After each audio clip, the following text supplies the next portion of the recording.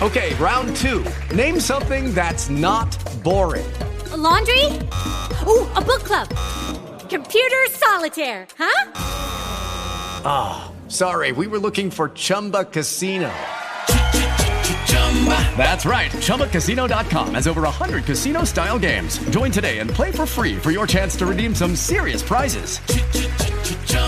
ChumbaCasino.com. No purchase necessary. Void where prohibited by law. 18 plus. Terms and conditions apply. See website for details.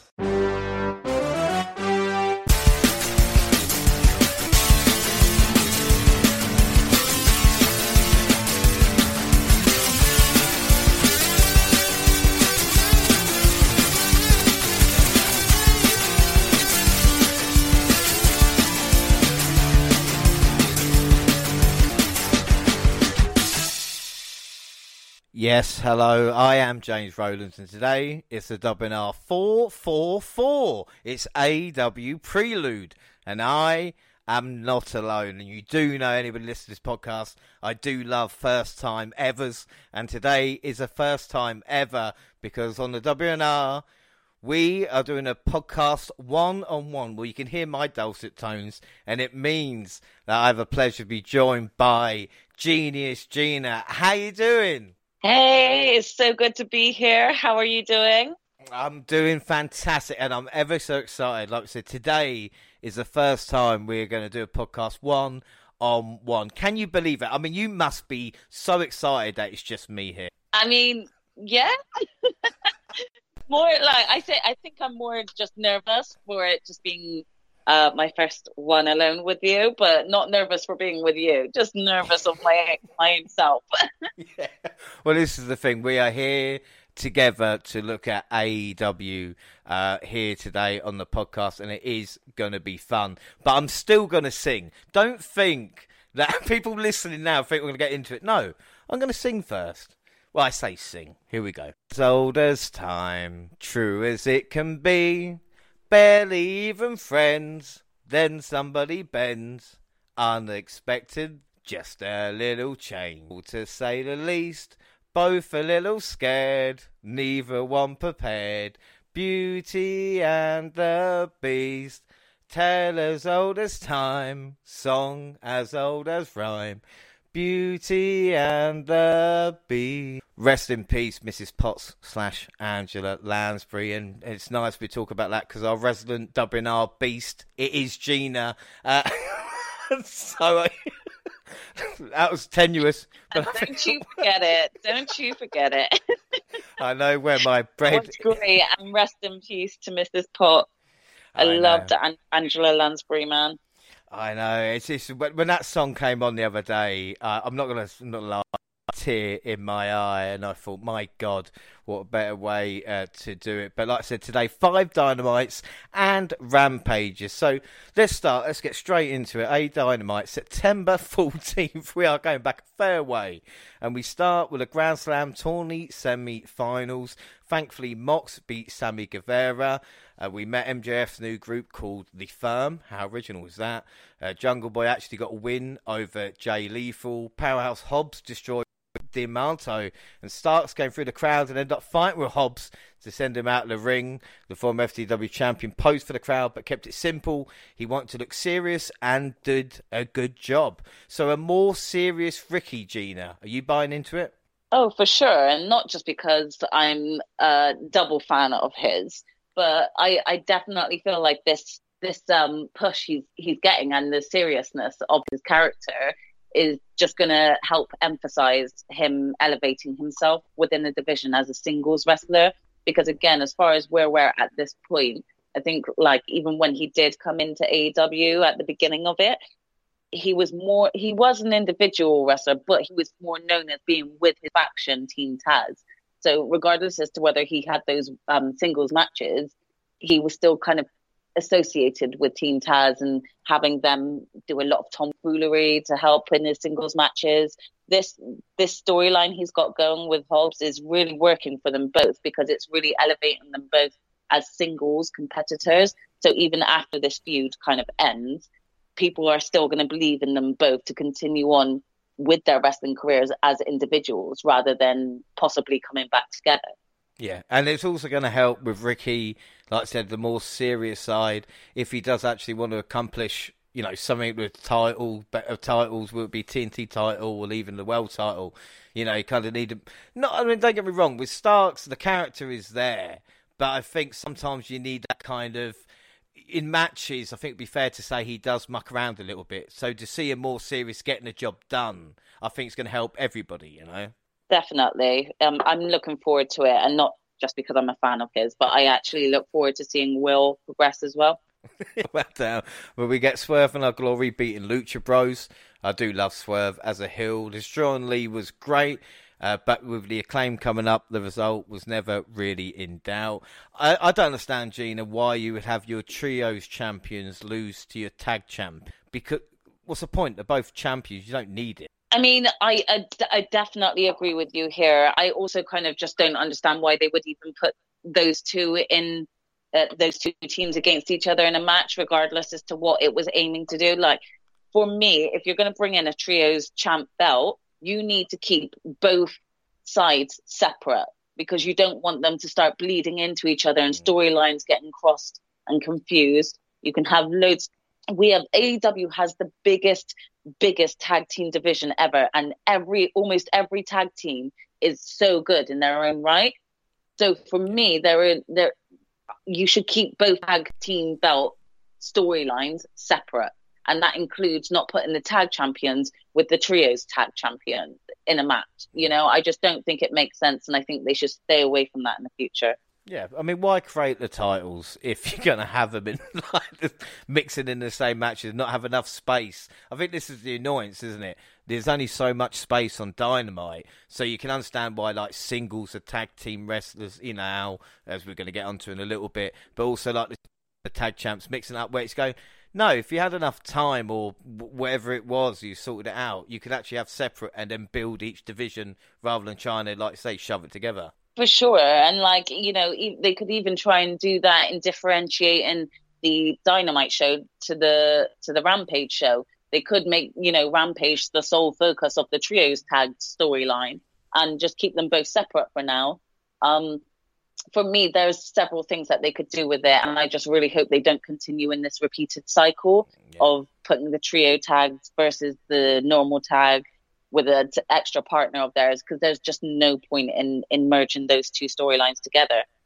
No, and this is the thing, and again, another thing, if you're watching Dynamite every week, as you and I do, it's the women's match before the main event. And again, we've got another one with Britt Baker and Serena Deeb beating Toni Storm and Athena. I mean, the former Ember Moon cannot catch a break. And again, this is not having to go at AEW fans in itself, but people don't. Ember Moon, underutilised in WWE, will get a chance. What has she done? She's been there quite a while now as well, Oh, definitely. This is something that I've spoken with Jaxie about so many times, because we are both such a huge fan of Ember Moon.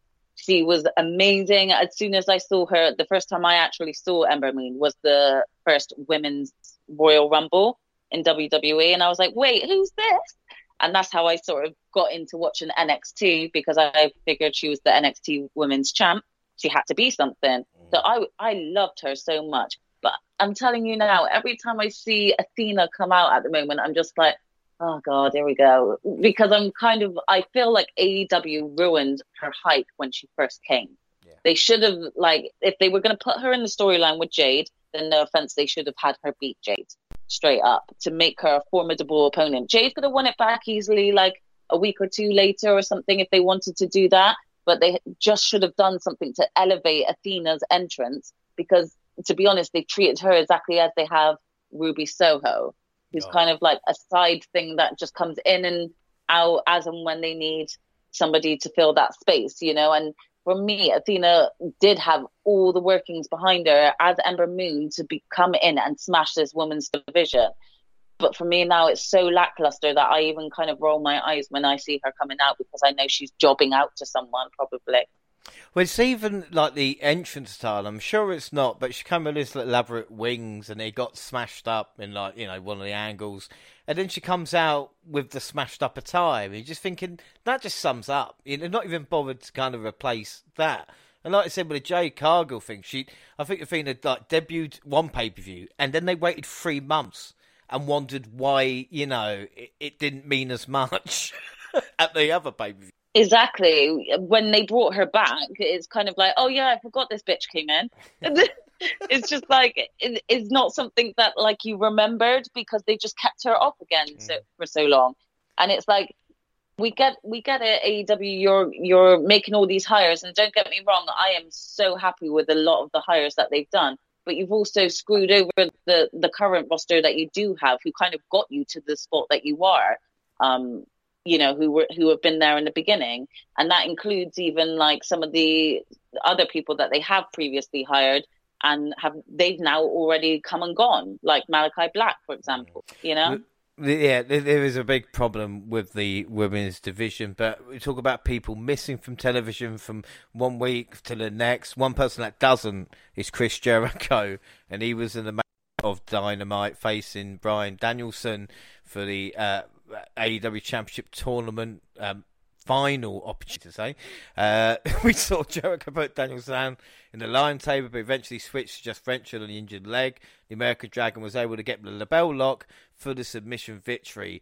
This is a really good main event. The right person won. But the problem is, and especially with you and I now looking back on the months it's even remember this because we've had another Danielson Jericho match since. Yeah, don't get me wrong, that match was so good and it was a great main event, and I'm not sad that we got it. But like you said, we've had this quite a lot.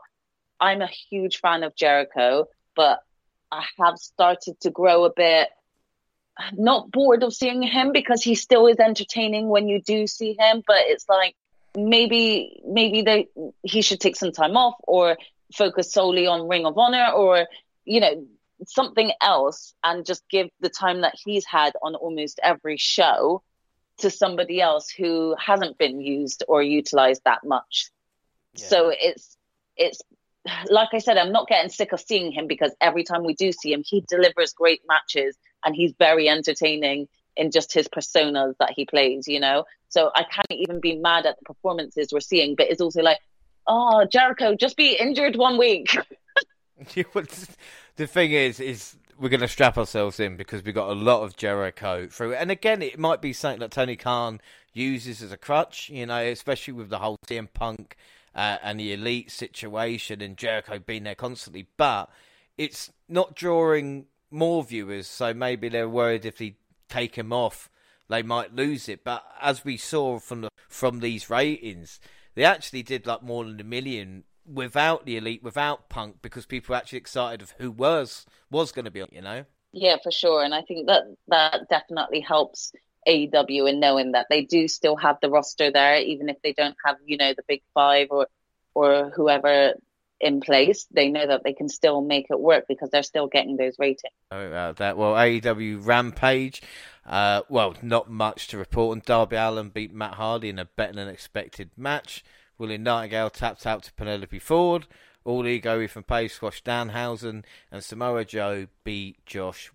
Rampage, at the moment in time, is just not appointment TV. For me, I don't watch Dark or Elevation, but this is what Rampage is. It's just like filler matches, squash matches. Yeah, again, I think like with Rampage, they need to have a sole focus for it. So like I suggested earlier about the tag belts, they need to keep those storylines separate. So it might be a good idea to have like Rampage be the host of the trios tag storyline, and even the All Atlantic championship that seems to be showing up a little bit more on Rampage than it is Dynamite at the moment. So they could solely focus storylines on those, and then that way that will make Rampage feel like an actual legit televised show rather than, as you said, Dark or Elevation that should be a YouTube show. Because the thing is, Rampage isn't a long show. I know we had like a 2-hour special recently, but that's not every week. It's still like a 1-hour show. So if you don't want it feeling like the Dark or Elevation where you're kind of just training your newbie wrestlers up, you need to make it feel more important. And right now Rampage doesn't feel like it's important. It feels like a filler show. Yeah, well, that's shallow of that. But like I said, Hopefully it's going to improve. So we've got Grand Slam and AEW Dynamite first and foremost, 21st of September. The attendance this year was 12,328. Last year was 18,000. Does this say much about... I mean, because people could say, well, they've lost that many. But last year was kind of one-off. And obviously they've come back this... And it's still one of hours AEW have done this year. So, I mean, what were your thoughts? Do you think it's that much of an issue? No, I don't really. I mean, we still know that AEW is still on its first legs of its, growing its empire. So to be honest, I think like people read into ratings way too much. I don't personally care what the ratings are. AEW could have the lowest rating ever out of any wrestling platform. But right now I'm invested and I do enjoy the show myself. So I will still watch it. I wouldn't turn my back on it just because I find out it's got such a low rating. And so for me, it does annoy me a little bit how people compare the ratings a lot and hold them to high standards. It's great to know them, and that's great to know whether they've improved or not improved. But I also wouldn't use that as a judgment for the show. It's up to you what you're interested in. If you watch a show and you're not interested in it, fine and fair enough. Don't come again, please. Well, this is the interesting thing. Even though it's got a less than, it's still made, I think, $1 million gate because they charge more the prices. And as we've seen with WWE, people will pay those prices, especially the kind of New York area. They can charge anything and you still get, 10 or 12,000 people there. Very interesting to see how it goes on, with other events. And of course, let's not forget WWE and AEW doing weekly shows. And of course, these pay-per-views as well. Interesting to see. But we get Ring of Honor World Championship match. Claudio Castagnoli versus Chris Jericho. And in the end, it was a cheap low blow by the Wizard and a Juices effect that added yet another world title to the veteran sparkling resume. I felt in this match, Jericho was a step behind. And again, what the fuck are they doing? And what the fuck are they doing? Help me out here. I mean, it's really difficult here because I was also the same. I was like, what the hell are they doing? Like, why are you burying Claudio like that? I swear he's only just got the belt. So what? So I am so confused by that. But another part of me has also started to think, especially with the more recent episodes, that from what we can see with Daniel Garcia as well, with Pure Championship belt, they possibly are going to try to move maybe Jericho's faction as the main ROH sort of team and possibly get them away from AEW. This is what I'm jumping to. I don't know if it will actually happen, but I'm kind of thinking, well, if they've given those two that, then maybe they're going to move them to like the ROH and not show them on Dynamite. I don't know. I literally don't know what AEW is thinking. It was clearly just to add another notch to Chris Jericho's belt. But I just don't think he needed it right now. No, I think the thing is that with Jericho kind of winning this again, you ask what's happened to Claudio, but you make an excellent point there because let's not forget AEW got started, built around Jericho with the kind of Inner Circle, and that's the reason they got the TV deal. So maybe Tony Khan is going, look, Inner Circle, Jericho appreciates he can be the face, give me an hour a week on like TBS. You could argue Jericho's a step up from Claudio, but again, we have just talked about this with Athena. Claudio comes in, big head of steam, massive reaction, wins this one title, drops it, and now what? Just go into the shadows of the Blackpool Combat Club, which again, I like the Blackpool Combat Club, but we want more Claudio. Yeah, I mean, I don't know if they're going to try and merge him into like the more tag team side of things now with like Wheeler, but I think that will be the wrong move to make if that's what they're aiming to do, because Claudio's just, he's Claudio. He had so much hype. How could you? I still am shocked that they let him lose the belt so soon. If anything, has made him look weak, not strong. And I'm just a little annoyed by that. Especially when it's like, well, Mox and Danielson in the main event for the title, and Claudio's like, well, I haven't, and I understand maybe the reasons, but it doesn't look good.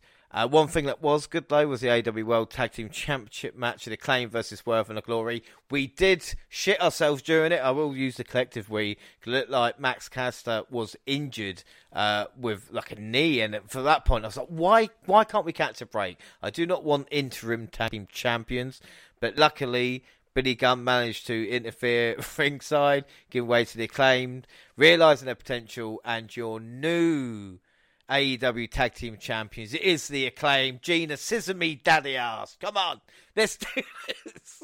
I mean, I am definitely not scissoring, but I am definitely happy for them. This one was really bittersweet for me because I've got a soft spot for Swerve and Keith, if I'm truly honest. But definitely, I love heel Swerve. And I feel like I wasn't quite ready to say goodbye to them as being tag champs. So it was hard for me because at one point I was gutted, but I was also so happy for the Acclaimed because they are so hyped up right now. Everybody loves them. And I definitely think it was their time to become, tag champs and look like a formidable team because they were jobbers for quite a long time. If you think about the beginning of AEW, they did job quite a lot. So for me, I am happy that they've got this. But like I said, it's bittersweet because I just love Swerve. But I do think that is clever. The match itself was great. But I do think it was clever having Daddy Ass be involved as well. It wasn't so much of a heelish move for the Acclaimed, but because they did it to the heels, that was also kind of, I think the fans appropriated it because of that. Yeah, I mean, this is the thing. Now we wait to see what happens to Swerve and Lee. But with the Acclaim, and this is why, for me, I've always moaned with like being an alternative to WWE doesn't mean just giving WWE guys who either didn't get a chance or did feature, give them prominent on there. I understand you need to do that for the ratings, but the Acclaimed are homegrown talent. And like I said, I'm sure you watched them on Dark Innovation. Early days losing and then kind of building their way up, and even the Scissor Me Daddy kind of took them to their next level where Tony Khan was like, I can't say no to this. But it's nice to see homegrown talent in AEW actually reach the top of the mountain. Definitely. And you can't lie, like regardless, I thought the Acclaimed were very annoying when I first sort of was introduced to them, but I've actually seen them grow this fan base within this crowd. And like you said, the whole addition of the Scissor Me Daddy, it's merged in so well. It could come across as super, super creepy, but it's done the complete opposite. And that's probably what's also helped hype them up as a team. But again, I got a lot of respect for the two wrestlers because they're great guys. And yeah, I can't wait to see more of the Acclaimed on the top. Without a shadow of a doubt. Well, we get Ring of Honor Pure Champion Willa Yuta join Tony Schiavone on the stage for a promo that was thankfully interrupted by MJF. The Salt of the Earth, Hilda and him, John Moxley and Winnie Regal for a brawl ensued. The arrival of W. Morrissey allowed MJF to get the best of Yuta and intensify his rivalry with the Batball Combat Club. But the thing is, they were cheering MJF so well, it took him pushing Tony Schiavone to actually get reaction. And I thought, I don't know what you think about this, is one way to turn Adam Cole face would be him to come and stick up for Tony Schiavone so no one berates Tony but me. It's on for Britt. I mean, that would be actually amazing storyline because Britt has such a good relationship with Tony. And we've seen Adam with his heelish way turn around to Tony and give him attitude. But that would have been the perfect opportunity for him to come out and be like, oh, wait, no one picks on him except for me. Because that, in a way, that's how Britt started her relationship with Tony as well. She just gave him a lot of shit in the beginning, would like cuss him out like he was her first rebel before, Reba, sorry. In the words of Britt, she called her Reba. But yeah, he in a way, he was her first Reba before Reba came along. And then she started building that friendship. But it was kind of based off of, hey, nobody picks on Tony but me, okay? I'm the only one who can speak to Tony like this. And so it would be so good to have done that and brought Adam in the same way that Britt did, Well, this is the thing. Imagine someone coming on this podcast and talking shit to me, and you'd be like, hang on a fucking second. You know, that's my job. Oh, trust me, yeah. No one talks. Even in person at those events, if someone would have spoken shit to you, you would have had me and my sister both there. Like, hang on, he's our manager, he's our wise man. You better back the hell off. Well, back in the squared circle, Pac defended the AEW Championship against Orange Cassidy. Cassidy built momentum, desperation set in, and Pac blasted his challenger with the hammer and scored the tainted victory. We have seen this before. Orange Cassidy and Pac, they're staying in the same fishbowl bowl. You know, I kind of noticed this with Dynamite. The same people are facing the same people. Pac, for me, especially as double champ, should be on the way up the card. Let's not forget he faced Kenny Omega, you know, on pay-per-view in the early going. And it just seems like, and again, not on Cassidy or anybody around him, but they've not moved, you know? Yeah, I agree. I may be biased because I am a big fan of Pac, but I do feel like they kind of fucked up with him in terms of elevating him even more. Like you said, he was a double champ. Pac is such a sick wrestler.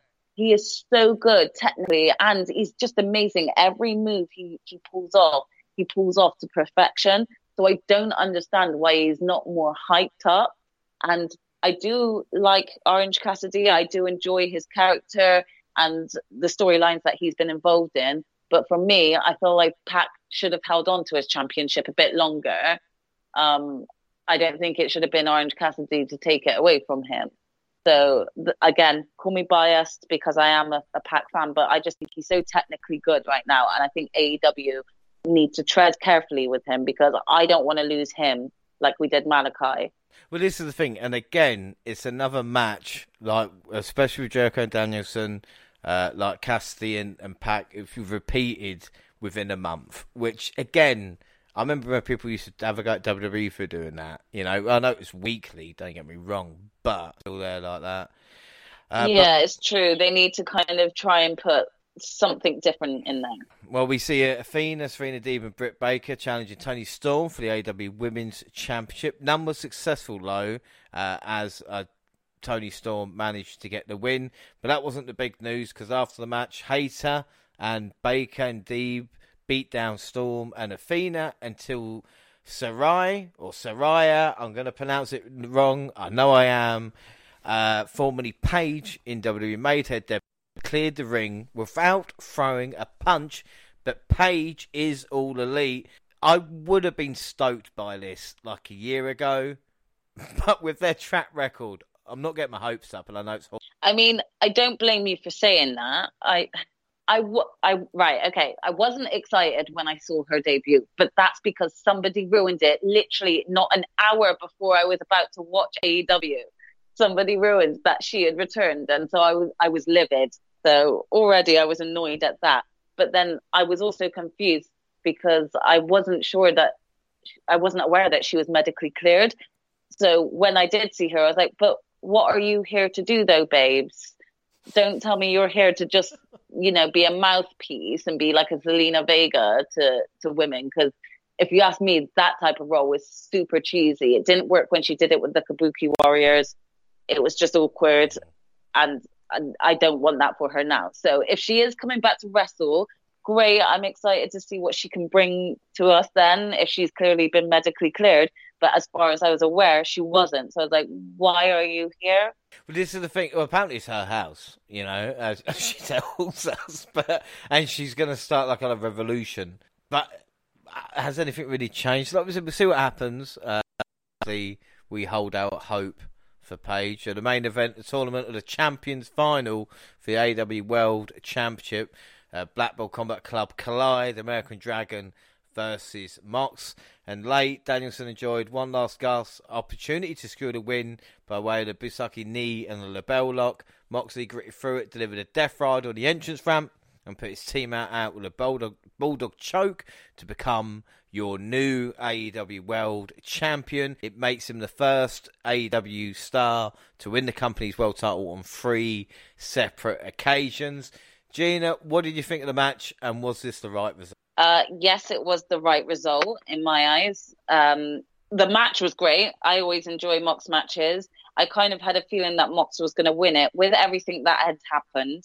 I think we had an idea of where AEW wanted to go with their storyline pre-bust up backstage, and they clearly had changed that really quickly. So I think the best decision was to put it back on Mox. I in a way, I don't think he should have lost it in the first place. But I still agree in that Mox should have had it. Again, at the moment, he's probably the most popular champion, aside from maybe Chris Jericho, on AEW. And with the shitstorm that happened, they needed to put it on someone big. They couldn't have given it to just one of the lowers to try and just give them an elevated push and change that storyline. They needed to put it on someone that they knew the people would love and would keep them distracted off of what went down. So for me, it was the right call to make. And the match was really great itself as well. It's so hard to try and remember that far back. But I still enjoyed the match. And there were still some times where I was like, oh, maybe Mox hasn't got this. But I knew my gut instinct was right. Yeah, I think Mox the right winner. A Grand Slam Rampage. We get Rampage open with Buddy Matthews and Brody King making their entrance, but Sting and Darby Allin attacked them on the stage to get to the match going fully, even got to the ring, and when it looked like the Hills was about to win, the Great Muta made a surprise appearance. He spit green mist in the eyes of Matthews and sent him into Heart, which sent a crasher through a table at ringside. Sting broke free from some handcuffs and hit his finisher to get the win. But I will say, what a legend Great Muta is. I mean, let's just look at the facts. He wrestled Flair at Starrcade 30 years ago. He invented the moonsault, and arguably the first wrestlers to have two personas, Keiji Muta and the Great Muta, for special occasions, and one of the first Japanese wrestlers to be known in the US. It was great to see him. As for Sting, bumper's gonna bump, isn't they, Gina, I mean, definitely, but I didn't really know any of those facts about Musa, so I'm grateful that you filled us in on that, because I'm sure, like a lot of others who don't know him as a legend wouldn't have known that either. But yeah, that sounds really cool. And the thing is, every time Sting's on your stage, there's not really much that he can do, whether it's good or bad. That he still will always be loved forever. Without a doubt. I mean, the crazy bastard's going to try and kill himself, but we're going to love him for it, Oh yeah, we're going to be supporting him all the way. We get Action Bronson giving us a live performance of Hook entrance music. I never know I needed it. And they made their way for the ring for a battle against Matt Menard and Angelo Parker. Hook and Bronson scored the win. We're both locked in their opponents in the Red Rum submission at the time. I kind of knew this result when Action was asked beforehand, and he said he's not doing any bumping for anybody. I think it'd be fair to say. Samoa Low faced and beat Tony Nese and Josh. The thing is, there's two single wrestlers, and they've put their names together and are calling them War Joe. I disagree. Samoa Low is much better. I love Samoa Low. I wish they stuck with that. I thought that sounded awesome. You see? I mean, I know that War Joe is kind of like stuck now, but I totally would have supported Samoa Joe. Yeah, Samoa Low. It's a shame. They really, really should listen. Jungle Boy beat Ray Phoenix. This felt long. But like I said, the match was on point. And then Kingston and Guevara for their grudge match. Paul Spanish got delivered a promo, playing into the backstage drama. Eddie managed to hit 3 spinning back fists and a submission for the win. However, he refused to release the hold, so referee reverses to declare Guevara the victor. The man destroyed the entire Security King to end the segment.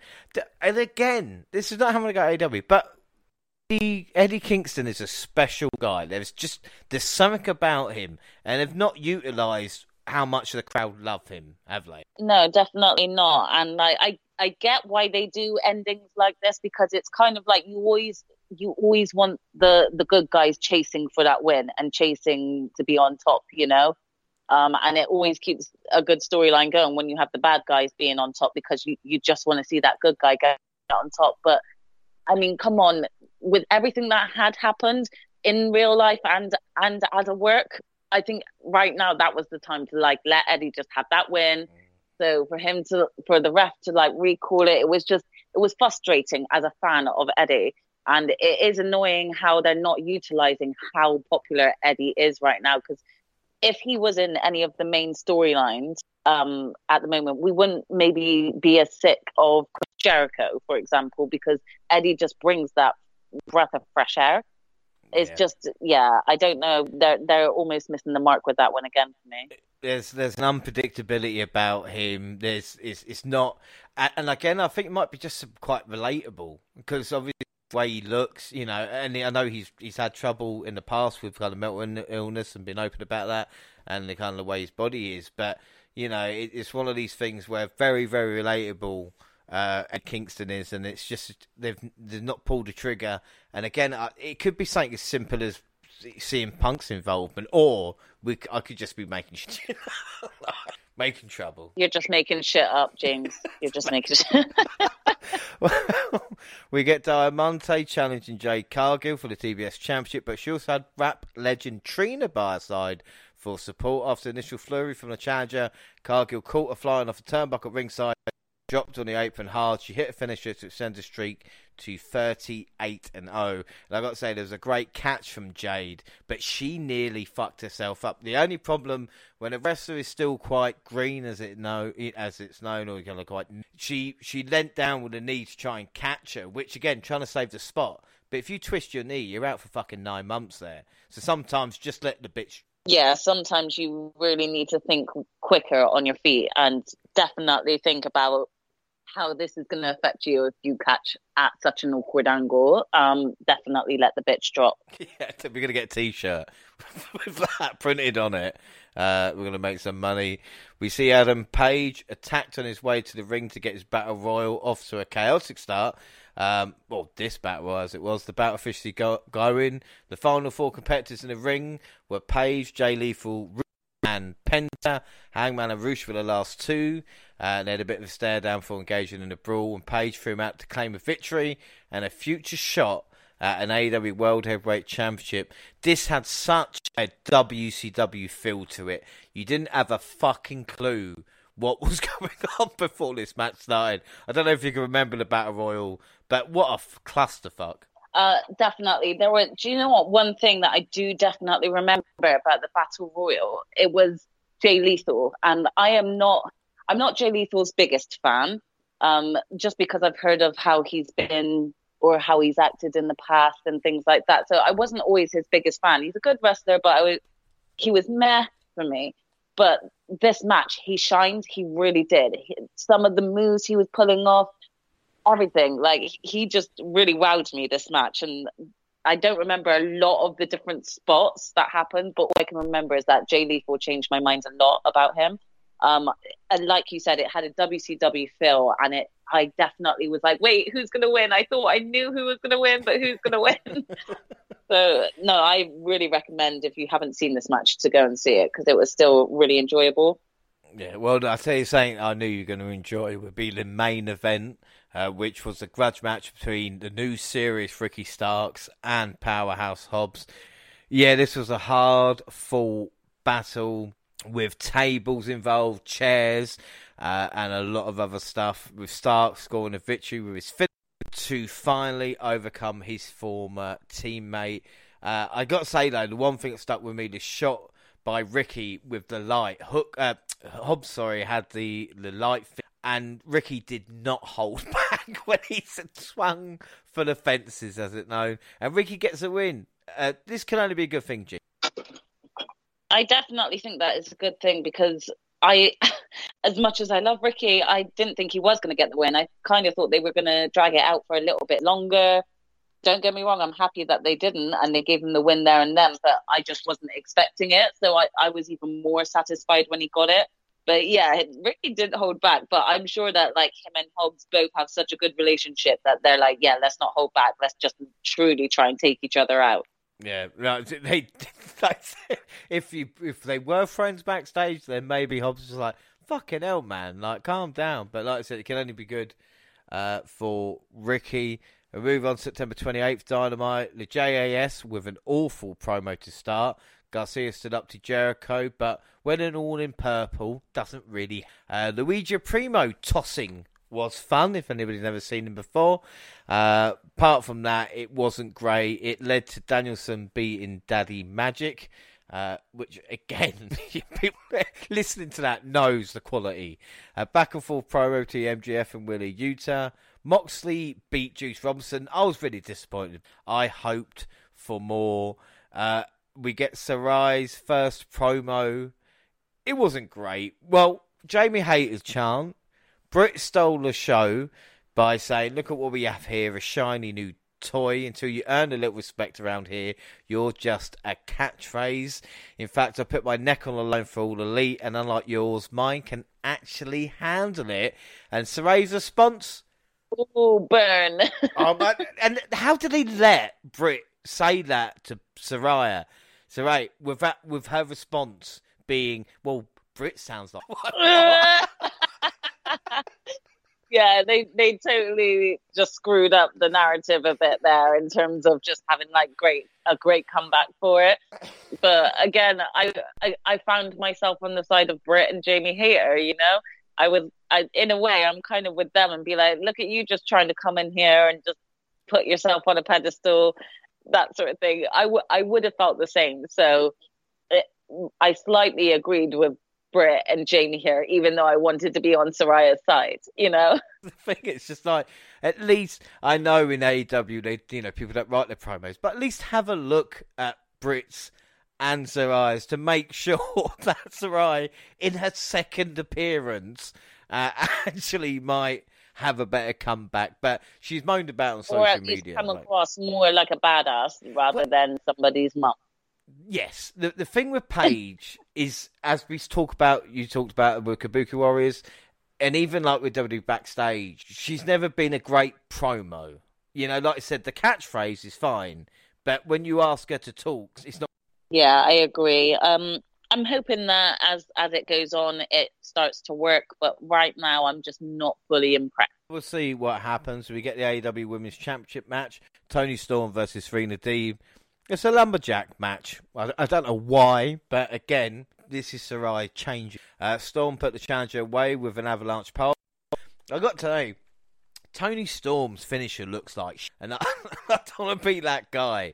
But that pole, I don't know if she's hit or not, or what was wrong with the Storm Zero? You know, like, simple but effective. There was much... I agree. And the amount of time paid, it's like, there's a women's match, but we're paying more attention to women around the ring instead. So what's the point then? I mean, yeah, it just felt really like random, and it's like, oh, okay, we're getting this, okay. Yeah, it's a shame really, but we see Absolute Ricky Starks beat former Ring of Honor competitor Eli Isom. Hey, Starks is getting a bit of time on Dynamite before the Chris Jericho show for the Ring of Honor World Title versus Bandido. And to be fair though, this match was really, really good. We saw the mask of Bandido draping with blood, looked like a broken nose, and Jericho tapped him out with a line tamer. Bandido's strength was special.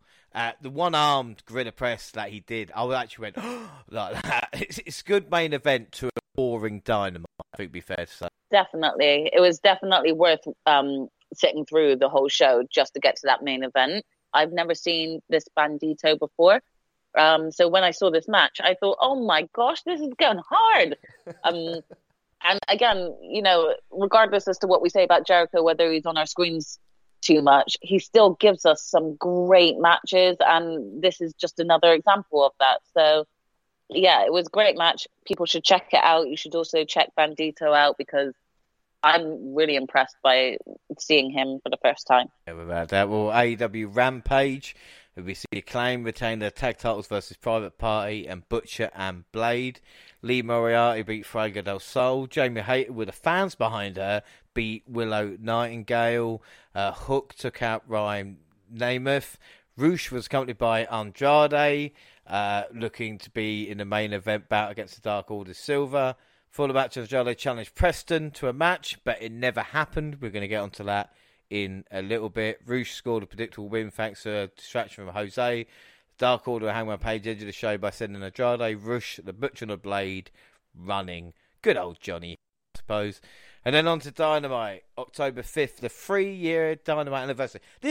Gina, did this confuse you? Because I was like, I'm sure we've had the 3-year anniversary this year. And then I realised, I think this is a Dynamite anniversary compared to the AEW 3-year anniversary. But how many special shows do they need? I mean, I completely forgot that we had an anniversary show for AEW. I always remember that their Dynamite anniversary is at the beginning of October, because I remember the very first Dynamite show aired on my birthday, which is October 2nd. That's fucking so it's exactly. So again, I do remember every year, it's going to be their anniversary of Dynamite. But I had completely forgotten that they did like an anniversary special for just AEW in general. I don't think they need more than that. So please don't be giving me like a Rampage 2-year special, because Rampage is still a basic show at this point. I wouldn't put it on the same caliber. So yeah, as long as they kind of maybe just keep it to the 2, then fine, but no more. You just took me down memory lane. I was thinking about wrestling events on my birthday, and I think I had CM Punk versus Ryback Hell in the Cell, which was not something to get excited about. And ooh, Ryback. I tell you what, though, I think I had Evolution was on my birthday, so the very first and only women's pay-per-view. You see, that's what we're talking. It's not a competition. Well, see, that's a good start to have. Yeah, I'd be happy with that. Yeah, it's not a competition because you also had Raw Quest. So let's not go down that road. We see after a couple of weeks of build-up, MJF beat Wheeler Yuta by submission. MJF was going to use the diamond ring, but Regal brought his trusty old brass knuckles. Now, I love seeing Regal with the brass knuckles because I know he's not fucking around. But did you, like me, get confused with MJF's behaviour? Because he came back to a monster pop, was acting as a heel, and in this match didn't want to use the ring, and he's showing face tendencies now. It's like, what are they doing? I mean, I am super confused by this. So let me just quickly give a shout out. Seeing William Regal come down with those brass knucks, my guy. I love William Regal. He's just like that proud dad. He's like, nah, you're not coming at my boys like that. You know, so I absolutely loved that. But yeah, MJF is really confusing me because, as you said, he came back as his standard heel, but he came back to a massive pop. And then in this match, he showed face-like tendencies. You know, he, like you said, he didn't want to use the ring. He kind of almost went for the handshake. And I'm confused because, A, I don't think MJF should ever be a face, regardless as to how many cheers he gets or not. I don't think his persona should go there and be this cheesy face, you know. I think if they do it, then they need to do it as a piss take storyline, and then him more taking the piss out of himself.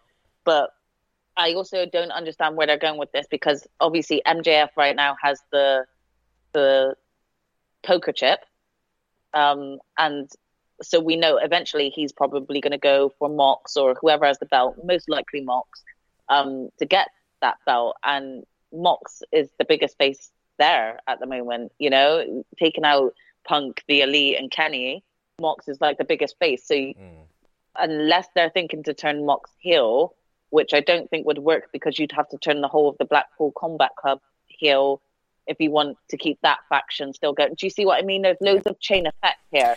So I don't see how MJF is going to go into this championship match not as a heel. So why are we getting this little play on him being a face in this match? And this is the thing as well, and you made an excellent point, where the faces, and the problem with good guys is that they become so bland, and it infuriates, especially if someone like MJF who kind of like kissing babies, shaking hands and doing the right. That's not MJF. Just look at The Rock as how to deal with a heel turning face, and he kept exactly the same character. MJF could be exactly the same character as a heel, as a face. The only thing he doesn't need to is shit on the crowd as much, but he can still shit on his opponents. You know, that's part of what MJF's all about, you know, and then you keep the character. And like I said, the chip, it looks like you can cash in it now, like, I don't know, maybe a briefcase. So will we see MJF literally cash in, or will we see a more face side of him going, I'll face you at Revolution? It could be either, but to be honest, I just hope that they don't. Well, I don't think, to be honest, that MJF's going to let his character get ruined, but I do hope that they know what they're doing with this little confusion blip, I'm going to call it. This is the thing, isn't it? It'll be something different on this week's Dynamite anyway. It'll be MJF calling, dad, dead dads again and all this kind of stuff. So, but we see Darby Allin beating Jay Lethal. Wardlow retained his TNT title against Brian Cage. This was good. This was big, meaty men slapping meat, and I always love that. Yeah, this was such a good match. And again, it reminded you of how good Brian Cage was, because he hasn't really been shown on AEW TV for a long time. And if he has come back, he's come back here or there after leaving Team Taz. So this match definitely helps to remind people and remind fans how good he is if they've not been watching him sort of on other platforms, I mean. But this match was great. Like you said, it was just two big, massive slabs of meat slapping each other. And that's what fans want to see sometimes. We all love high flying. We all love tag team. But we don't have enough of just powerhouses just tearing the place down. And this is what that was. This was really, really good shit, without a shadow of a doubt. I could watch these guys. And again, Brian Cage is another one who has just not been around recently. And I'll tell you something else, Gina. I don't know about you. I get a flutter in my heart every time I see FTR now. I cannot believe... And the other thing that shocks me was how big reactions they get. And I know big reactions, but that was before we met them. How popular are they? I mean, I knew that they were popular anyway, because they do always get such hype when they come out. I even noticed, how much more hype since we've met them that they've got. But again, I loved FTR, and I can't blame the fans for feeling the same way. Every time I do see them, though, I do get little butterflies in my stomach. Like, these guys wished me a happy birthday.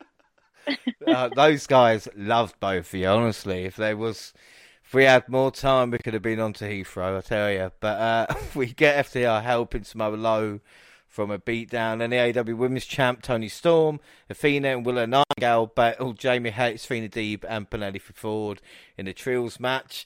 Can I just ask you a question? Why, again, it'd be wrong, but doesn't it seem like all the women in AEW are friends with each other? Because the amount of tag teams and partnerships that's going on is just off the scale. Yeah, it's true. They are kind of like, 1 week it's these three, 1 week it's these three instead.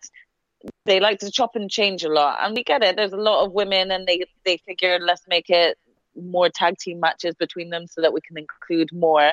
But sometimes it's like, well, if you're not going to give us backstories into people being friends and consistent storylines, then we're just going to be like, okay, so these two are friends this week, and it's just like, it's not working for me. It's not. Well, they need to do something else. That's what I'm saying. I don't want to be that guy, but it's like, they all get along. And I'm not saying women hate each other before I get the fucking emails, but it's at least with WWE's character driven, and there's alliance, due to membership. Don't get me wrong. If we're going to moan about WWE, like Raquel Gonzalez / Rodriguez, how many partners has she had now? She dumped Nymph like because bad smell. I literally was going to tweet the other day and be like, okay, so Aaliyah's done. She's out. Shotzi's in. No mention. Yeah, like, okay, next thing we know, Raquel's going to turn heel and she's going to be with Sonya Deville next. So, yeah, I mean, she's going to turn into the next Natty, because Natty seems to bounce from partner to partner as well. So, yeah, don't get me wrong, it's not just bashing on the AEW women, and it's not even just a case of that. It's great if you want to, like, marry more groups of females together because you've got such a big female roster now, but make it make sense. Put some storylines in there on people having these friendships, coming out to save one another. Maybe that's why they're in a tag match next week or something like that. You can just try to marry it up a little bit better than what they've been doing. Yeah, well, we see it in the match itself. Nightingale got the hot tag and a Dr. Bomb for the pinfall victory. And after the match, Saraya finally got physical in an AEW ring. Yes, the rumours are true. Apparently she's been cleared by the Dr. Sampson, an AEW head doctor, and she threw some fists with Baker and Rock with a super kick. But again, I worry, because I think Britt Baker versus Saraya or Paige is a pay-per-view worthy match. but it doesn't mean you have to take off Jade Cargill or Toni Storm because you can only have 2 women's matches on pay-per-view. If we're going to have a 14-match card, give us 3 women's matches, you know? Definitely agree with that, for sure. And like you said, Jade Cargill actually seems to be doing much better than the AEW Women's Champions as of late. So the fact that she's not more elevated or in more decent storylines, and sorry if people are going to take offense to the recent storylines that Jade has been in, but they're lackluster. Yeah. And Jade has been coming across as probably the most consistent woman on AEW. So it is really hard. And I'm not going to lie, I'm happy for Saraya that she's medically cleared, but I'm going to probably cringe in her first few matches because every time she takes a bump, I'm just going to be like, oh, your neck, look after it. So I think it's going to be hard for me to see her come back until I'm more comfortable seeing her in a wrestling scene again.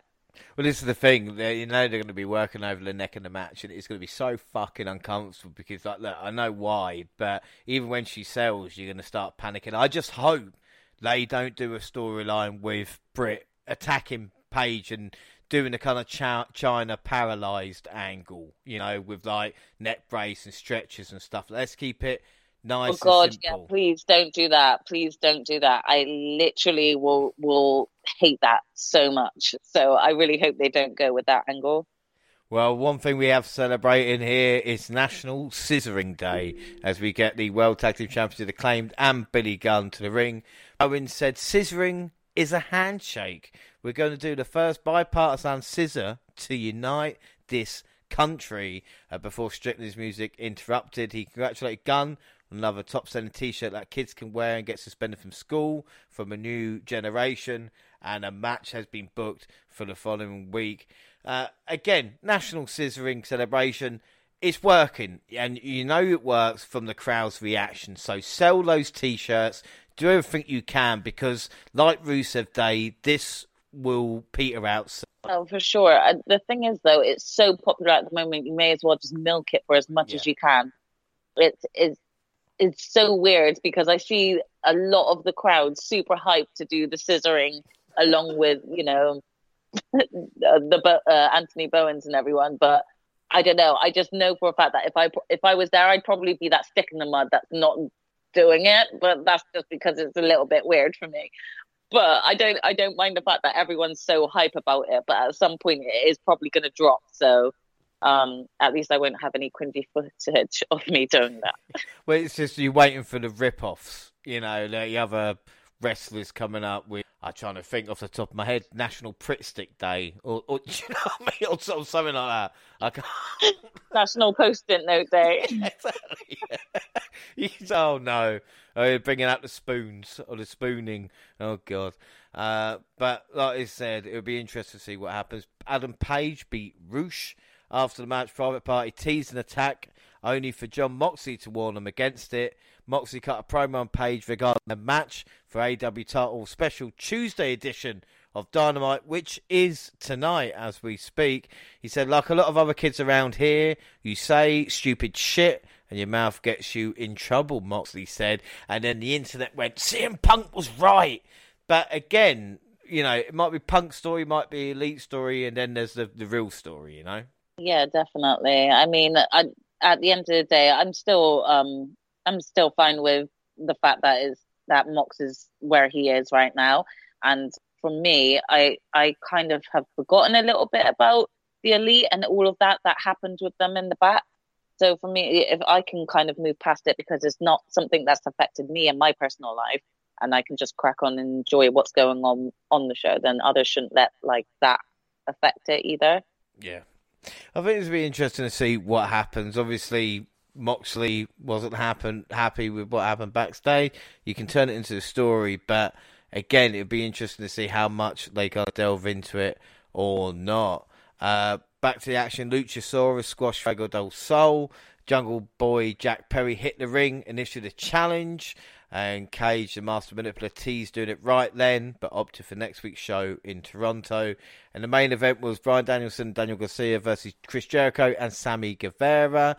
This was an action-packed main event. Saw Garcia in the right position late, trapping Guevara in a Dragon Slayer, and seemingly having a match won. Until Jericho blasted him in the Ring of Honor title. With Garcia knocked out, Guevara was able to score the pinfall and build heat for the Hill. But I get your thoughts on that match. But if the rumours coming out of that Dynamite was the fact Sammy Guevara and Andrade had a backstage altercation, and Guevara was in the main event of Dynamite. Not only that, but he also got the pin and the win.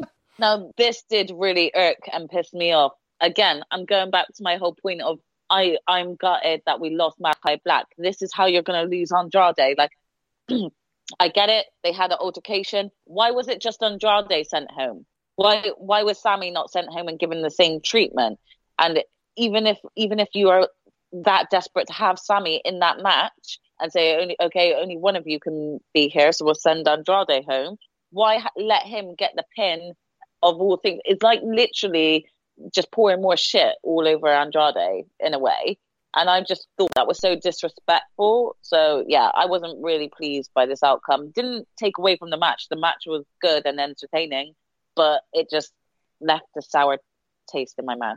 Yeah, and the thing, you know, if the stories are true, Andrade, well, they both were told that there was to be no fighting. And if you have to say that backstage an event, you're not that fucking organised, Tony. I'm just going to let you know. Andrade said, don't worry, nothing's going to happen. There'll be no fighting. And then Andrade in the hallway, he got 2 punches in before it was broken up, and Sammy didn't fight back. And that is why Jericho said to him, you've done nothing wrong, and backed him. But then again, there's a double standard because the Elite, who apparently didn't throw any punches against Punk, were suspended anyway. So Tony has really cooked himself some shit here, unless it's a master plan for AEW backstage. Possibly, yeah, but I just don't think that it makes a lot of sense. If you're going to do one thing for one situation, you should handle it the same with all. And regardless as to whether Sammy didn't throw any punches, he's been a common denominator in quite a few backstage issues now. Mm-hmm. So don't you think that him being involved in various, he can clearly antagonize your other wrestlers?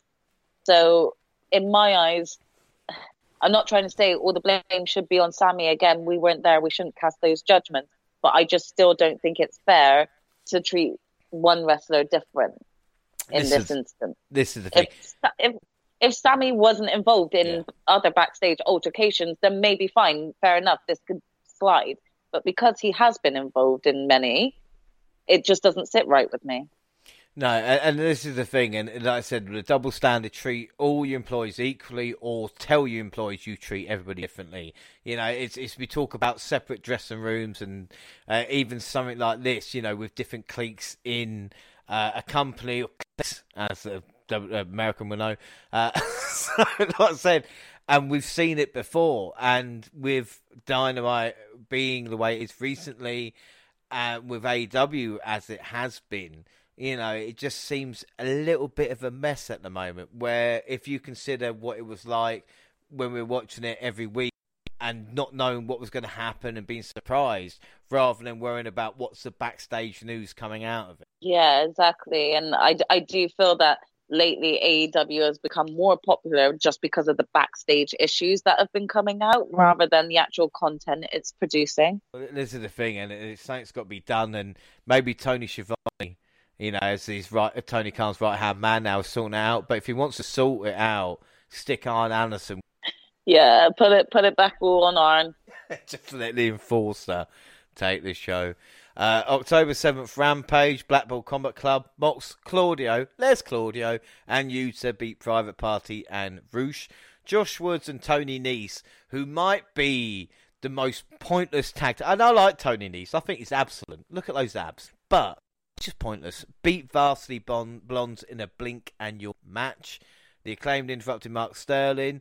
Sky Blue and Mazin Rain lost to Anna, JS and Tay. And in the main event, Death Triangle retained the trio titles versus the Dark Order. 2 years since Brody's last match. Pac got the as well. And I've even forgot. I forgot what we had, Gina. We got a nice little surprise. We got Battle of the Belts 4. Because like I said, Rampage continued. Now, what did you prefer more? It being after Rampage on a Friday or its own show on a Saturday? I mean, I didn't mind either. I think I was happy with both because it was a show that I was able to watch live. Because obviously, for us in the UK, usually the shows go on past midnight, but I have work throughout the week, so I'm never able to watch AEW Dynamite live. So whether it was on after Rampage or its own show on Saturday, I was happy with either because I was able to watch it live. Fair play. Well, what we had in Battle of the Belts was Pac. I quite like this as well. Pac stayed in the ring and defended his Atlantic title versus Trent Beretta after obviously retaining the Trios tag team titles. The pole driver from Trent to Pac may be one of the greatest fucking power drivers I've ever seen. I literally thought that was it. I literally thought, that's it. He's done. He's done. How did he take that and survive? Like, I just don't understand. Because Pac is a beast. Well, yeah, as I was saying, it's unbelievable. Fair play to Pac for retaining his title. Willow Nightingale, after a couple of victories, that hot streak, put him on Dynamite for a week, and she's earned her TBS title match against Jade Cargill, but she came up short. Jade now is 583 defeated, even 39-0. Now, I've said she wants to get to 50, and we've spoken about Jade, but she needs a step up in competition to, I feel like, more legitimate. Yeah, this is what I meant in terms of they're just not doing anything with Jade, and it's not like she's doing anything wrong. She's actually killing it, but they're just giving her, flies. And no offense, that's not meant to be derogatory. I'm just saying they're giving her the small fry. They need to actually give her some actual formidable opponents. And we thought we were going to get that with Athena, but they didn't. They just jobbed Athena out to her. So I don't know who it is that they'll bring in to take that and dethrone Jade. But right now, they're not doing anything with her, and they need to. Like you said, in the storyline they've got, we see Nyla Rose stealing the TBS title. This is not a good stealing a title belt and pretending to be champ. How many times have we seen it? And it just doesn't work because we know what's going to happen. Jade's just going to fuck her up. Yeah, definitely. Like, literally, when I saw that Nyla had stolen it, I was like, wait, we've seen this. We've seen this before. Like, no, don't do this. That sort of thing. It's annoying as well because Nyla is the sort of opponent that you think, oh, Jade and her could have a really banging match. But I think we've already seen it between them. I think they've already done a match between Jade and Nyla before. So it's not like this is anything new for us. And in my eyes, with the way that Nyla's just not really been on the show recently, and now she's all of a sudden come into it, does anybody truly believe that Nyla's got a chance at winning this over Jade? Well, exactly, and they've painted themselves in the corner there. But in the main event, the greatest tag team in the world, and our boys FTR retained the Ring of Honor tag titles versus Gates of Agony. My only note here is, I hope I pronounce his name right, Korn. His abs look like they.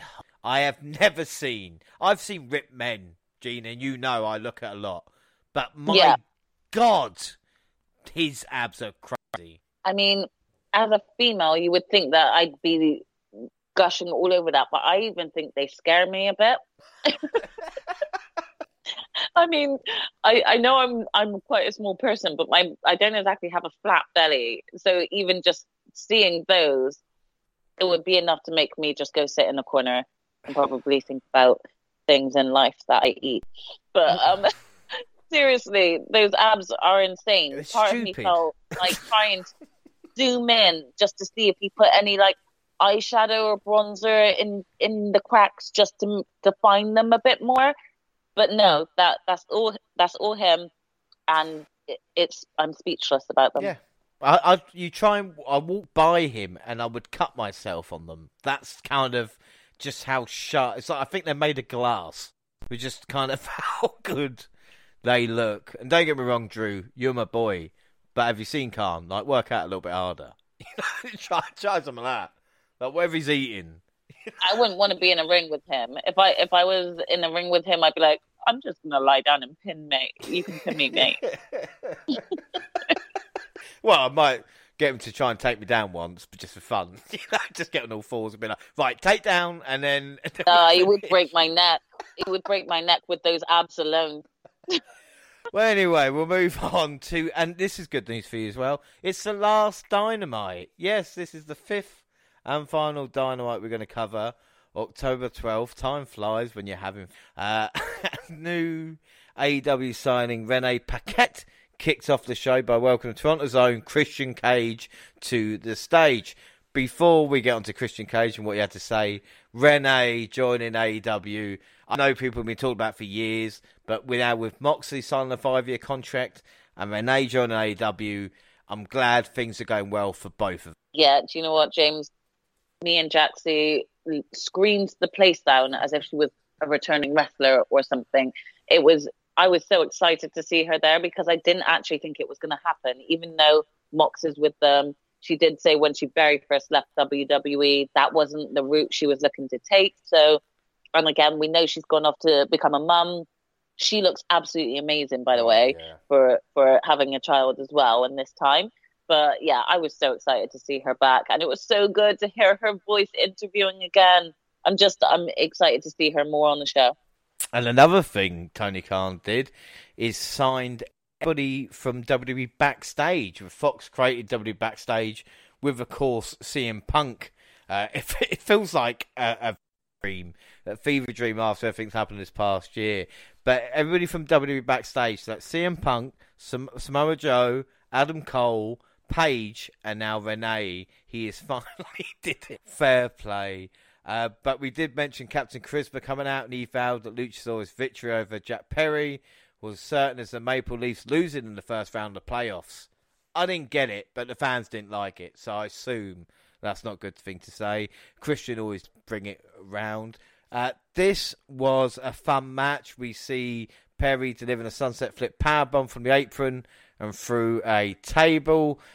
Jungle Boy delivered Cage's own kill switch and applied the snare trap, but Luchasaurus escaped, delivered a chokeslam from the top and a burning hammer from the win. I thought this was a great way to start, but I was a little bit surprised that Jungle Boy did lose, because I think Luchasaurus maybe could have done and still can. Yeah, I mean, I don't know what would have worked, whether it would have worked with Luchasaurus losing or not. I think it makes him and Christian come across as more assholes and bad guys with the fact that they got this win. But I also kind of was like, I feel like they need to continue this a bit more, but I also don't want to get sick of seeing this. So I hope they're able to keep the story interesting, because we know it's going to continue still. But yeah, it was a good match. Don't get me wrong; both wrestlers are really good, so I enjoyed the match. We just have to wait 6 months till Christian's back again. Oh God! Pretty much. Sometimes I don't understand. I love long-term storytelling, but fuck me, just have a payoff soon. Anyway, talking of, do you know what? I'm a fan of QT Marshall. I'm going to say it. I'm going to come out and say it. And he made the mistake of talking trash prior to his and Nick Comorotto's match against, that's right, Samoa Lowe. He paid for it. Samoa Lowe deposited him on the floor for teeing off on Comorotto, and solid teamwork makes the dream work, and this led to a mostly uncontested win. Afterwards, the victors looked to punish Marshall, but Prince Nana, the Gates of Agony, and Brian Cage interrupted. FTR cut the Hill promo show, arriving amid a fun ovation. Dax revealed they were partner with Sean Spears to face Cage and the Gates Friday night on Rampage. I love FTR, but can I just mention Sean Spears quick? Because when he left WWE as Ty Dillinger, AEW fans and a lot of people were pissing, moaning and shouting and saying 10 gimmick never worked, it's a joke, he'll be more serious than AEW. And look, gone back to the perfect 10 character. What ain't broke, don't fix. Yeah, I definitely agree with you. It was nice to see him back, but For me, I was just more focused on FTR. Oh yeah, I do. Like I said, every time they come out, I'm just going, ooh. Yeah, I'm just gonna get butterflies in my stomach every time I hear their music. I'm just, Oh, how nice was Cash? Oh, he was. Cash giving me that big hug. It was so good. Oh, God. Anyway, remember, Swerve Strickland beat Daddy Arse. We didn't really need this match, and Swerve had to cheat. Does Swerve really need to cheat to beat 57-year-old Billy Gunn? Not. No, he did not need to cheat. I feel like they did it just to emphasize his heel character, but he's already playing a really good heel. He doesn't need to overdo it with the heelish things, you know? So he definitely could have won this just on his own, but I don't know if they were trying to do it to still make Daddy Ass come across like a formidable opponent, but for me, I just felt like they did it for storyline wise. Yeah, I think, you know, again though, the Acclaimed are the stars of the team, not the 57-year-old, all right? I know it's Daddy Ass, but again, but there will be no scissoring for the foreseeable. Sterling has copyrighted it, so we cannot scissor it, you know? It's a shame, but I don't think it's back, as we've talked about. I mean, they're going to have a full-on battle over this storyline, you know? They've taken the Varsity Blonde's name, they've now taken the scissoring. The Acclaimed are not going to be happy because that's their fucking slogan, so they're definitely not going to be happy. No, it's going to be interesting to see what happens there. AEW World Champion Jon Moxley hit the ring for a promo, which he put over the trials and tribulations of being a title holder and vowed to stay away after next week's title defense against Hangman Adam Page. Number one contender interrupted, admit to having nothing after watching his friends leave and his title reign come to an end. Moxley said, being a world champion is a dirty, dirty job and you've got to be ruthless. Last week, he said some champions break straight away and some it takes time. Paige come back and said, last week you shattered all the illusions I had about you, a nice kid. Mox added, I don't think you've got it in your guts to pull the trigger. Paige liked to talk about his friends and said the medicine isn't working, but he's still here. Unlike it, I want to make sure I could come out here and tell you face-to-face, man-to-man. Paige said, pointing to MJF as he vows to become the next champion. He said he's still here and ready to defeat Moxley for the title. He will defeat Moxley. It's his word. At that point, I'm going, yeah, go fucking Adam Page. I'm back on the Page bandwagon. My only issue was the crowd chant for MJF, who was looking on in the distance, because this should have been more about Mox and Page. Yeah, again, I know they're going to give us a great match, and I am looking forward to it, but I'm confused. I know that they're two of the biggest names in the company, so they decided to put those two going against each other, but I don't understand, because technically they're both faces, so it's harder to choose a favorite. And in this instance, with MJF having that poker chip and being back here and everybody being excited that he's returned, people aren't even bothered by either of the faces. The fact that there's two of them, they're more bothered about MJF, who is the heel. And it just, like, that's what they've ended up doing here by, you know, making the two faces go against each other. I don't think that they should have done Hangman versus Mox again, because we have had it recently, and I feel like the only solution would be to put Mox against another heel at this point in time. Not necessarily MJF and get it done now, but just put him up against another heel right now. Just because of the whole fiasco with the Elite and CM Punk and all of that has just come. So really, in a way, I just felt like it's not the right time for the Hangman Page match again. No, and again, if like they're showing us, they're telling us MJF is the end result. So again, what's it matter? I know it sounds horrible to say, but like I said, Page and Mox would be great. But what did it matter if Mox beat Danielson? If the end goal is Mox to lose the title, give Danielson a little run with it. You know, even if it is for a couple of months, let Page win it back or whatever it is. Just it's not predictable, but we know what's going to happen. You know, Revolution coming up in November will be Mox versus MJF. We know that. But again, we want a little bit of thinking, do you know what? They might go with Paige. But at this moment in time, as you said, it's just Paige doing it. It's nothing else that we've seen. Yeah, I agree. Yeah, about that. Well, the Ring of Honor World Championship, Bryan Danielson versus Chris Jericho for the third time in an AEW ring. Danielson and Jericho battle one-on-one, this time with a latter Ring of Honor World Championship at stake. A grueling physical match saw Danielson rolling late for an accidental collision with referee Paul Turner. Ring of Honor Pure Champion Daniel Garcia made his way to the ring and appeared to prevent Jericho from utilising his belt as a weapon, only to shockingly blast the American Dragon with the Pure title, setting up a win for Lee Lionheart.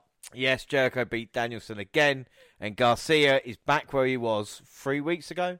Yeah, I'm still confused about this. It's not that I'm annoyed by the storyline, because they definitely shocked me, and I didn't see this coming. But I'm just a bit confused. So was the past 3 weeks of work that Daniel Garcia was doing?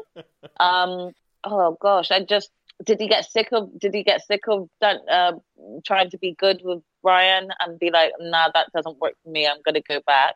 Or is it the fact that Jericho has the ROH championship, and because he's the pure champion, again, my theory earlier in terms of making Jericho's kind of team the big bads of ROH over the next few weeks, they could have been like, oh, scrap that, let's keep Garcia with Jericho for the moment still. So I don't know what happened here, whether they just decided to flip the storyline or whether this was actually still a work.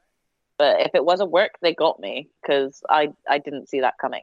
Yeah, I'm sure the end goal is Garcia, but like I said, it's Tony Khan, so if he can eke it out for another couple of months, he will. That's what we've seen with AEW, a former AEW World Champion. Yeah, but he needs to be careful, because it's slightly bordering along the same lines of the Luchasaurus Jungle Boy, where he had betrayed him, then he didn't betray him, and then he did betray him. So hopefully they won't merge the same storyline. Yeah, as I said, this is a problem, but we get AEW World Women's Champion, or former champ, Hikaru Shida return to team with current title holder Toni Storm, because they're friends, against Britt Baker and Jamie Hayter. Shida rolled up Britt for the win, and the main event, the All Atlantic Championship match, Orange Cassidy versus Pac. Well, Pac tried to retrieve the trusty ring bell hammer, only to be stopped by Danhausen and then referee Bryce Rimsberg. Rimsberg probably, he thought himself like, I'm going to look the toughest I've ever, like, you're in trouble, mister. It's just like, Bryce gets his moment. The distraction allowed... The funny thing is he's so small as well. He's like, right, mister. Just, I said a pretty mange. Yeah, very, very small. But the distraction allowed Cassidy to recover and deliver an orange punch. He teased using a hammer himself, but instead delivered another punch for the win, and his championship in AEW was 0-8 in title matches leading up to that one, thanks to Excalibur. But your new All-Atlantic champion, Orange Cassidy, the closing sequence was ace. And we talked about the pile driver from Pac. No one takes like the DDT like Pac. He crabbed on the landing, Gina. He crabbed. Oh my God, I know. I can't even bend like that, and I do yoga. Like, seriously, the way he crabbed down on that, I was like, he's dead. Guys, he's dead. Well, like, he seriously can sell. He sells so well, and this is another great thing about Pac. So, yeah, truly underrated. I'm not going to say I was crazy about the end result. Again, I feel like Pac should have held on to that All-Atlantic Championship for a few more weeks, in my eyes. But he's still got the trio, I suppose. And I mean, yeah, but... Yeah, I know. Again, I don't feel like he's had it long enough.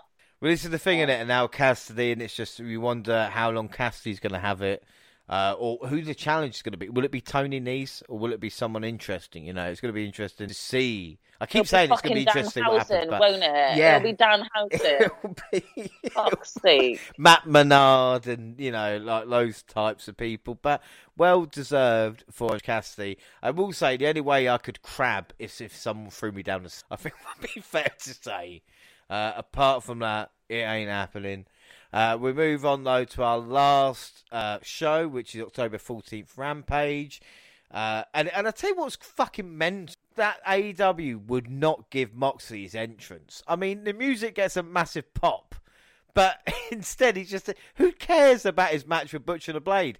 The pulp box is his entrance. Yeah, I get it. With Rampage, whoever's in the first match usually don't get their entrance.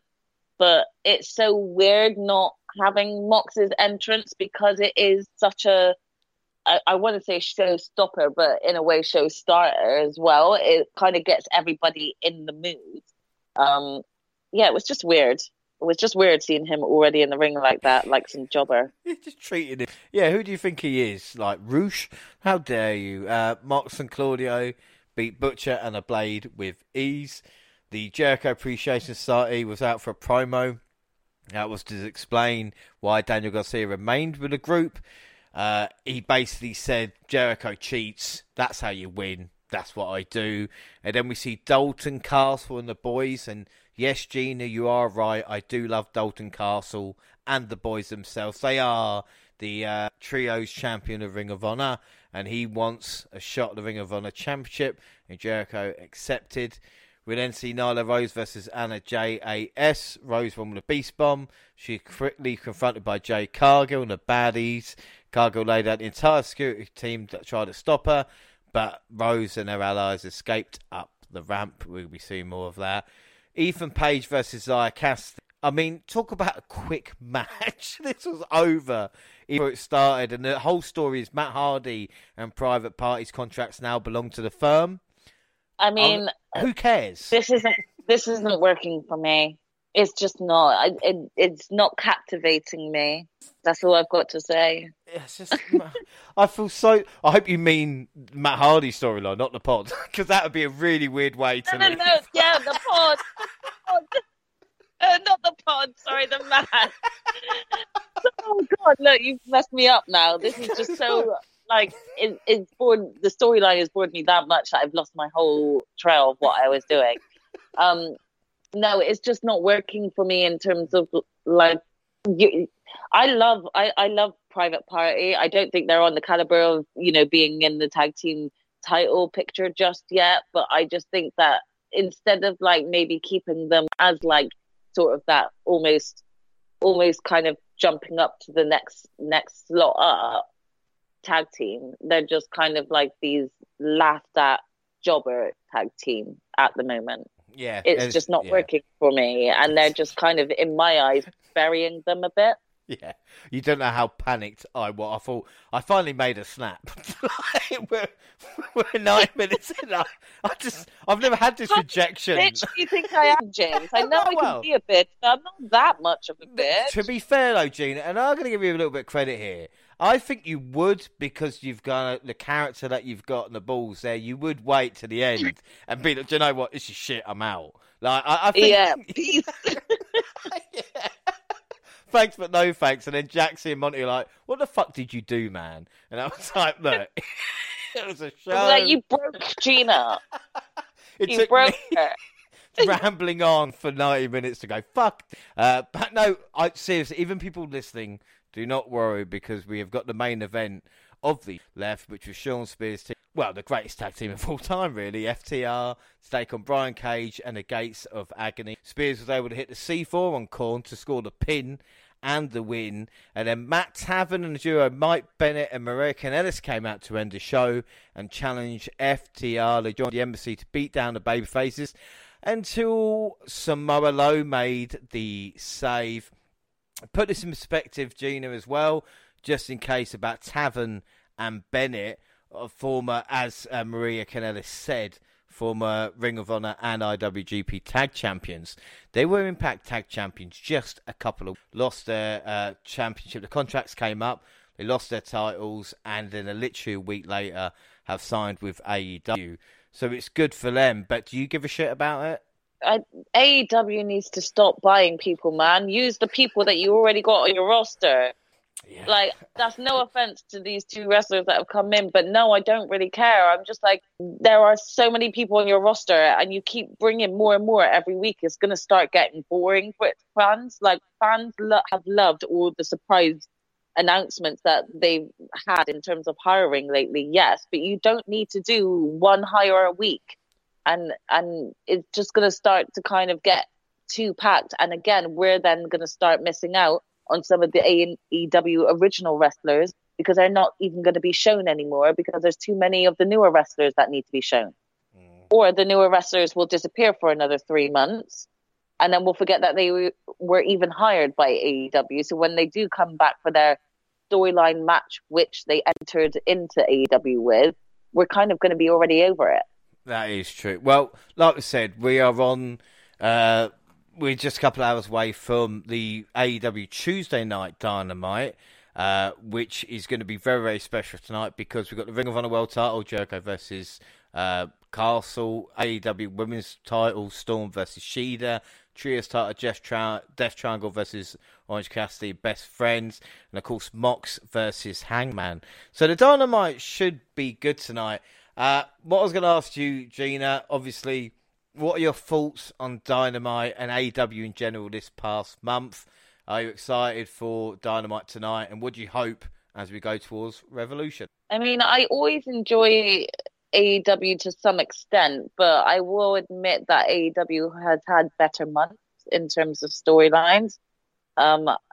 It's shocking because I am the one who prefers AEW more over WWE, or have done, but I have found myself lately being the other way around. I look more forward to WWE at the moment than I do AEW, and that's because there's so much going on. Sometimes you forget certain storylines, so when they do come back onto the screen, you're just like, oh, I completely forgot this. This ain't done yet. Like, it's starting to become a bit messy, I want to say. So I hope that they can kind of reel it back in, up towards the end of the year. Of course, I'm still always going to be looking forward to like Evolution and seeing what happens over the next few weeks. But I'm hoping that we don't get kind of a repeat of this past month because it has been really lackluster in my eyes. Yeah. Well, probably not the best month to have you on then to do Rampage, but hey, we did get quite a few Ricky Starks matches, so I'm always going to be smiling at that. And we had FTR. Worst case scenario, we've got FTR just to go. Exactly. You know, like I said, it should be interesting. Like we've got Revolution coming up in November, so we'll see how it goes. And like we said, we're expecting Mox versus MJF. So, like I said, I've said it before, I'll say it again. It should be interesting what happens. Is there anything else you want to say related to AEW, Gina? No, not really. I think we covered a lot of it. Just, you know, if any more backstage shit happens, people just remember that there's two sides to every story. Don't be sending hate. Don't be trolling. It just takes up your time to even send hate. So just don't waste your time on it. Enjoy the stories that are happening. If you're not enjoying it, just stop watching for a couple of weeks. But yeah, aside from that, I've enjoyed being on this show and having my one-on-one with you, James. Without a doubt, no, like I said, it's been alright. It's not been too bad, has it? Obviously, we'll give the full in-depth analysis afterward. But like I said, I've enjoyed it. I think you've been great today, so it's good to hear your side not have Jaxie jumping down your throat all the time. I'm joking, Jaxie. Joking. It's true, though. It's true. It's based on fact. But again, like I said, you even say it with the trolling thing and the comments. People with negative comments, you know, and stuff like this, it doesn't work out. You know, if it's positive comments and people go, what's the point of that? And look what we found. You know, we found each other, so to speak, all because we were kind of positive towards wrestling and we really, really enjoy it. And who knows if people listen to this and you can interact with us on Twitter and each other and actually build a quite nice crew where it's not just negative all the time, you know? Definitely. And again, like I said, it just takes up more time, and negativity actually takes up more energy from your body. So just do it for yourself. Even if you're annoyed or angry, you don't need to go on and troll and waste your time and energy on that. Find something else that you're positive about and focus on that. And if you're not going to do it for you, do it for Gina. Do it for James. Please. Do it for the WNR. You know, just do it. You listen, you need help, reach out. You know, everybody's there, especially this time of year as well. We are we're open to emails and tweets and everything like that. But that is it. Before we get too deep, man, that is it for today's show. Don't forget, across all social media, Twitter at the WNR Podcast. I'm at the WNR Jar. You can find the entire WNR team on the Twitter banner. I'm not just blowing smoke, Gina, but this show has flown by, so obviously I've enjoyed it. But do you want to plug your stuff if people want to find you? Yeah, no worries. You guys can follow me on Twitter and Instagram at Purple Pain. WNR also on Facebook and Instagram, across all Google platforms. Send us an email, the WNRpodcast@gmail.com, and YouTube. Done podcast with all latest clips. Podcasts at the same time on YouTube. They do SoundCloud on your phone, and also Spotify and iTunes. We can download, subscribe, rate, and review there. So that is it. Our next episode will be NXT Update, but do not, because I know you hate me, but I know you love Jackson and Gina, and they will be back with me for the Halloween special 2 weeks' time. It's the 8th annual Halloween Spooktacular. Can you believe it, Gina? Spooktacular. I mean, I'm super excited. Halloween is my favorite holiday. October is my birthday month, so why wouldn't it be? Anything Halloween related, count me in. The only thing, remember, boys and girls, the only thing being worse than being caught by the ghosties is being caught by the ghoulies. But until then, I have been James Rowlands, and I was joined by the genius, which is Gina. I hope I have not put you off podcasting for life, Gina. No, definitely not. I've enjoyed myself, so thank you for having me. Excellent. Well, like I said, it has been great. Thanks for me, and bye.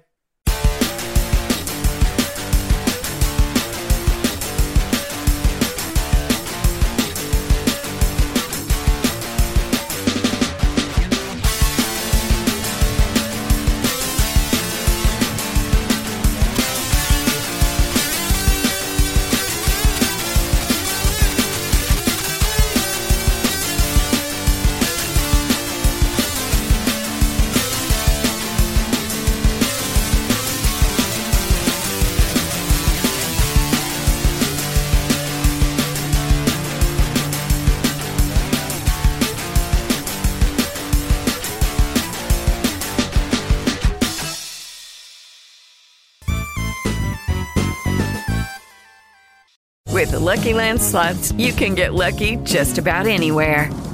This is your captain speaking. We've got clear runway and the weather's fine, but we're just going to circle up here a while and get lucky. No, nothing like that. It's just these cash prizes add up quick. So I suggest you sit back, keep your tray table upright, and start getting lucky. Play for free at LuckyLandSlots.com. Are you feeling lucky? No purchase necessary. Void where prohibited by law. 18+ terms and conditions apply. See website for details.